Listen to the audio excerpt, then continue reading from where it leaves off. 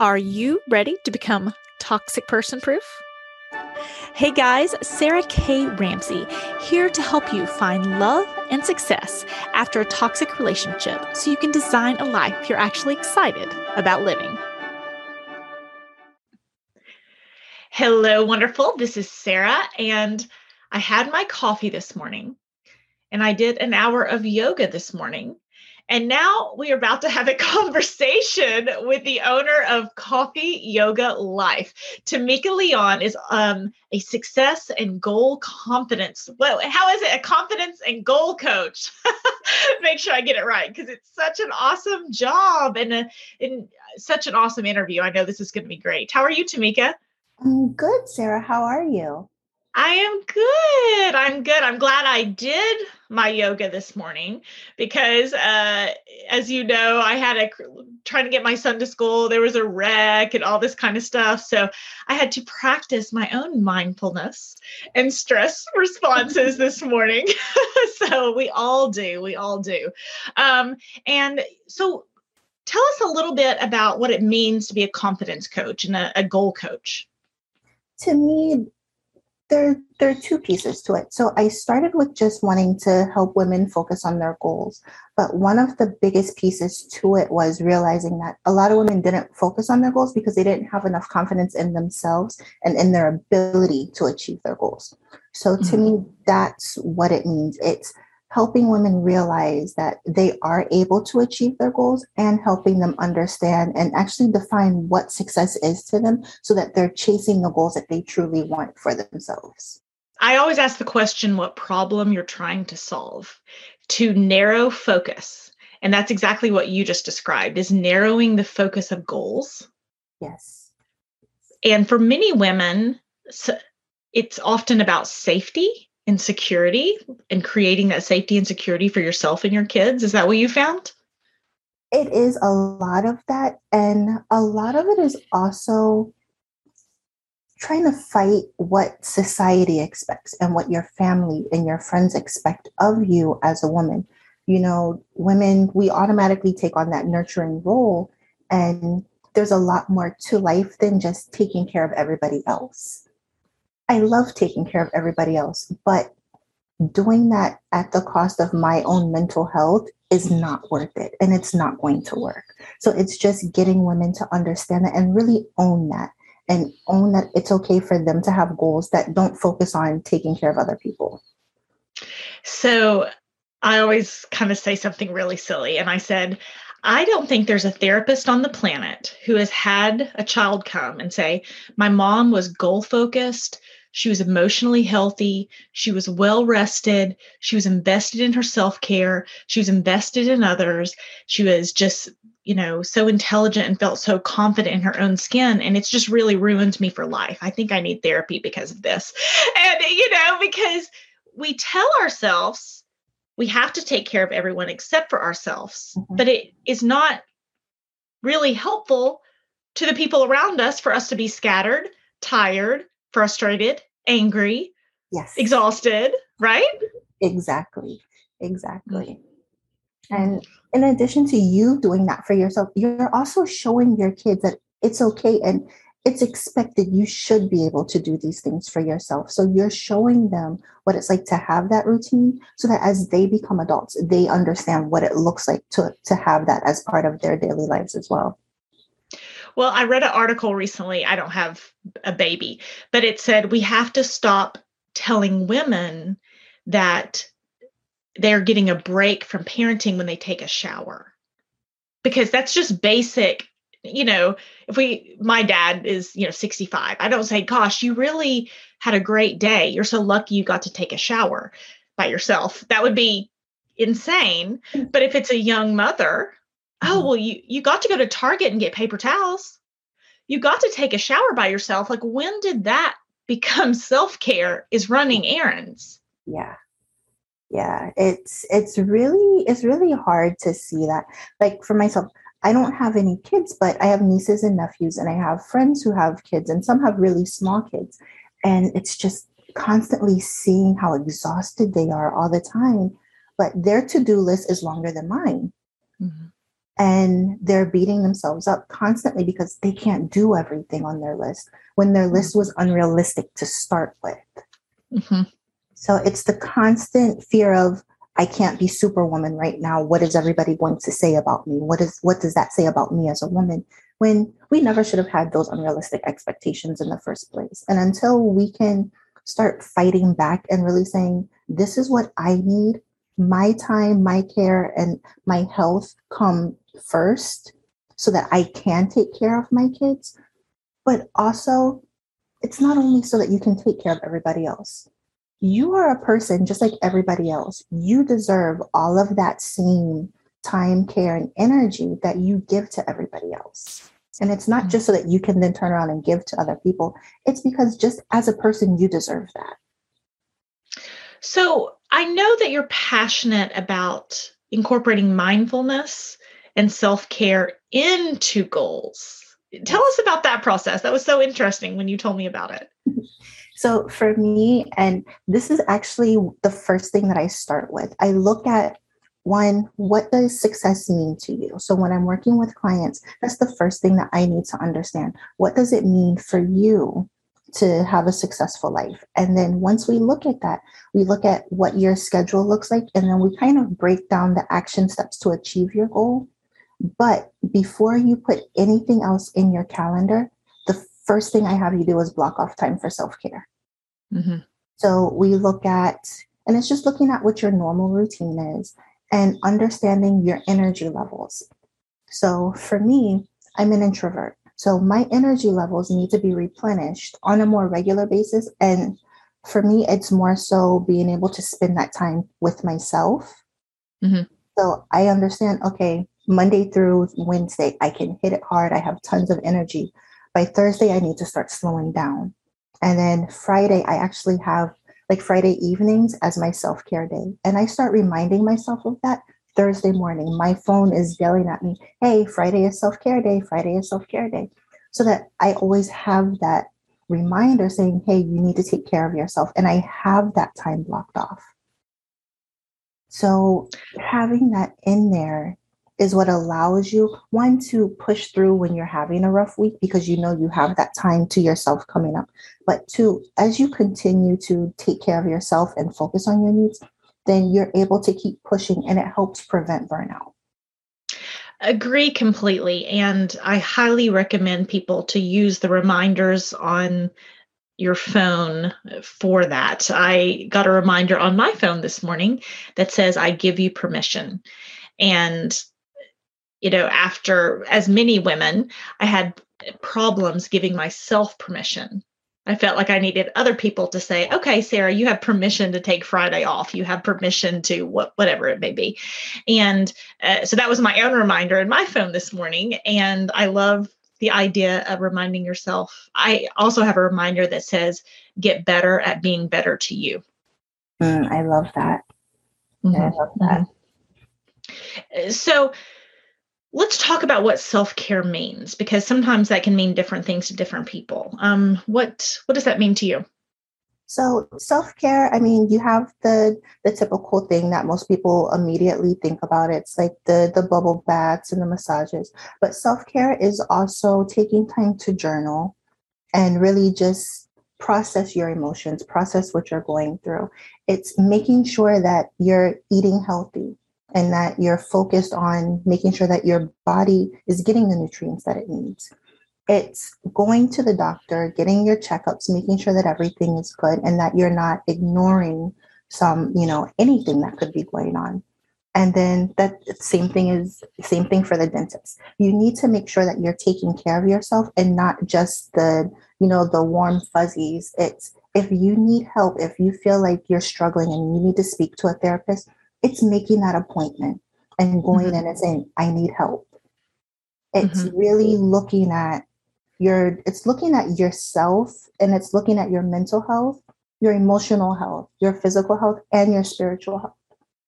So if you feel that you need to start going to church or you need to meditate more, or sorry, you need to pray, or you need to study the Bible or join a group, it's taking the time to do that because you know that that is important to you. And having that reminder, I love the physical health, spiritual health, mental health. I might add financial health in there. Oh, yeah, That's something, it's easy to, that's my go-to is not, oh, what a joy to do bookkeeping today, or, to turn in my taxes. I actually need to go to the bank today and move. I'm changing banks from a local bank to a more national bank. And I've set my accounts up at the national bank, but all my money is still in a local bank. I need to move it over. So that was a good reminder to me. Thank you. But that, I love thinking about it in distinct areas because it does, the warm fuzzies are great and wonderful, and we need that comfort for ourselves. But I heard Gary Vee speak yesterday, and he said the number one way to make money is to provide escapism, whether it be movies, video games, silly cat videos, like anything to escape our own life. But we coaches know how dangerous it is to escape your own life. You end up with cancer, and you didn't go to the doctor. Yeah. You end up in a toxic relationship for 20 years, and your kid's entire childhood is gone, or whatever it may be. What's your experience with that? Unfortunately, I've been there. I understand it. For me, so I've always been huge on like personal development and trying to always just learn about myself and learn about other people. One of the things that I realized was I was chasing after a dream that wasn't my own. And I was so unhappy, but I couldn't figure out what was going on. And so I was trying so many different things. I was doing all of these extra activities at work. I was leading so many different like events, and just we had like a lot of extracurricular activities on top of fun activities that we were doing. And I was just trying to find so many different things to fill a void that I couldn't understand. And it got to the point where I was breaking down. Like I was getting migraines every day, waking up just unhappy and not knowing what was wrong. And it wasn't until I really sat down and said, okay, what is going on? Why do I feel like this? That I was able to start breaking through that. When you constantly try to find ways to just feel better without understanding the underlying reason, the reason's never going to go away. All you're doing is prolonging the inevitable. You need to sit down. Yes, having time for escape is great, and you can do that at certain times. But a part of the mindfulness is really understanding what it is that you're doing and then saying, okay, why am I doing this? So you can escape. And I have no problem telling people, if that's what you need in this moment right now, do that. But then we need to set a time to come back and really look at what's going on so that we can fix it. And in my own life, I set a timer for sadness now, because I want to process my feelings, but not practice the feeling of sadness in a prolonged way. And I hear you saying yes. So is that something you've recommended or thought about as well? It's something I've actually heard a lot of people talk about. I think the first time I heard it, it was, what's her name? And Jennifer Aniston. I think yeah, you can compare me to Jennifer Aniston anytime you want. I will take it. I think she said she gives herself 24 hours to feel sad. And then after that 24 hours, that's when she's like, okay, it's time to pick myself up and move on. And that was the first time I really heard that. And it's not something like I don't set a timer for myself, but I'm huge on journaling. And I've gotten into the habit of journaling now in the morning and at night before I go to bed. And that's how I process. So, but as I process, as I'm writing, it's funny because as I'm writing, I'll write how I'm feeling. And then I go through all of the processes on my own, just as I'm writing. And I'll come out of it like, okay, this is what happened. This is why I feel this way. What am I doing next? So normally it takes me, I'd say about 24 hours because I'll acknowledge it, but I don't immediately try to force it to go away. It's Mhm. just, I notice when you acknowledge your emotion, then it's easier to process and it happens a lot faster just on its own. I mean, if you think about a child, when a child wants attention, it's going to keep bugging you until you give it the attention, whatever attention it needs. And your emotions are the same way. It's your brain's way of saying, hey, you need to process this, you need to deal with this. As soon as you acknowledge what it is, you're no longer fighting it. And Mhm. with this, it's you against yourself. You can never win. That's the reality. Whatever your needs are, they're going to be met, whether it's in a healthy way or an unhealthy way. Which is why escapism is appropriate for a season, but not appropriate forever. Because if I'm sad and I think, well, I don't want to feel sad, so I'm going to binge on Netflix so I don't feel sad, then I turn Netflix off and go to sleep, and my body's still processing sadness, but not in a healthy way or a constructive way. It's just Yeah. stuff, right? Yeah. Yeah. Yeah. So, Well, I can't possibly have a confidence coach on here without asking what your favorite tips are for confidence, because I know that's something so many women struggle with and want to become better at. So, what are your favorite tips for confidence? my first thing is it's probably one of the hardest things, but I think it's the most important. It's an exercise that I actually do share with my clients, and it's called a self-talk exercise. Mm-hmm. So we have inner critics, and we're always fighting against, the mean girl in our head. And so this self-talk exercise is you write down all of the lies that you're telling yourself about why you can't do something, about why you're not good enough, and you just write all of those down. And then part of that is you write those down in pencil. So if you have just like a regular sheet of notebook paper, you write the lie in pencil, and then you leave about 4 or 5 lines, and then you write the next one in pencil. And then after you've written all of those down, you go back with a pen, and underneath each lie, you fill in all of those empty lines with reasons why that's not true. Hmm. And then every day for 7 days, you go back and you reread that. And then at the end of the seventh day, you erase the lies. I love that. And within NLP, there's something called stacking, right? So it's important. We've had so much that inner critic stacks terrible thoughts in our head for so long. And then if we've had a toxic relationship, maybe a toxic boss, parent, partner gave us, or should have been partner. I hate to call toxic people partners because they're not a romantic interest, or business partner, someone that you did business with, you'll say it that way, they can fill your head with toxic lies. And so when they stack all those bad things about you, we have to stack the truth. Mm-hmm. Yes. And it helps our brains absorb it, right? Yes. Yes. And another thing, and one of the images or the visualizations that I had that actually really helped me understand like the benefits of that self-talk exercises. Think of a table with 4 legs. The top of the table is the lie. And you have to hold up the table. Once you start pulling away those legs, the table can't stand anymore.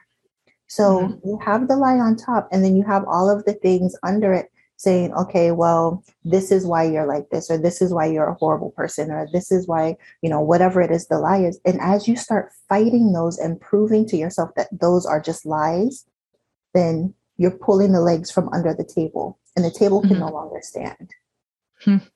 So when you can break down that table, and realistically, it's only 2 legs that you need to pull from under the table. But it's just being able to see it and visualize that and actually see the table falling down. I think for some people, having that visualization also helps. But I love erasing the lies. I really love going back and erasing that. Well, Tamika, you are a delight. Thank you for this conversation. Will you tell people where they can find out more about you? Of course. So you can go to my website, coffeeyogalife.com. That's my blog. On there, I talk about all things self-care, mindfulness. I have gratitude. We talk about goal setting and focusing on the things that make you happy. And then we also have, of course, Facebook and Instagram. I'm more on Instagram, but both of those are at Coffee Yoga Life, all one word. So, but the best place to find me is my website. And right now, I actually am focusing on just getting everybody ready to finish out the year strong. Mm-hmm. So we're looking at building a growth mindset, understanding that, yes, you are capable of doing this, and then trying to understand what it will take for you to really finish the year strong and then start next year just as strong. So if you had 1 minute to broadcast a message to the entire world and everyone got to hear you say something for 1 minute, what would you want people to know? And honestly, it won't take a minute. The one thing that I love to tell people is that you deserve the same time, attention, and energy that you give to everybody else. Mm-hmm. That is my message to everybody. Well, I love your message and I loved our conversation. Tamika, thank you for helping us on our journey to becoming toxic person proof. Thank you, Sarah. Hello, wonderful. This is Sarah, and I have a favor to ask you. If you have loved what you're hearing on the Toxic Person Proof podcast or love my book, Becoming Toxic Person Proof, I am asking you to hit subscribe and write a review. You don't even have to use your real name in a review, but it really helps people to know this is information they can trust. This is information that will change their lives, not just more details on narcissism, but details on how to move forward, details on how to take back who you are and know who you are. And I need your help in that. I need your help in spreading the message and letting people know this is information they can trust. So be sure and leave a review. Thank you so much. I know so many people want to help others and they say, gosh, I just want to help spread the message and help others understand what they've been going through. And one of the ways, the easiest ways, it takes like 2 minutes, is leaving a review on the podcast, sharing the podcast, or leaving a review on the book, Becoming Toxic Person Proof. Thank you so much for your help as we work together to help the world become toxic person proof. Hello, wonderful. This is Sarah, and I hope you enjoyed today's podcast. I know that there was something that you can take away to help you get past the past, get real about the present, or get serious about your future. And if I did my job, then hopefully it will help you with all three.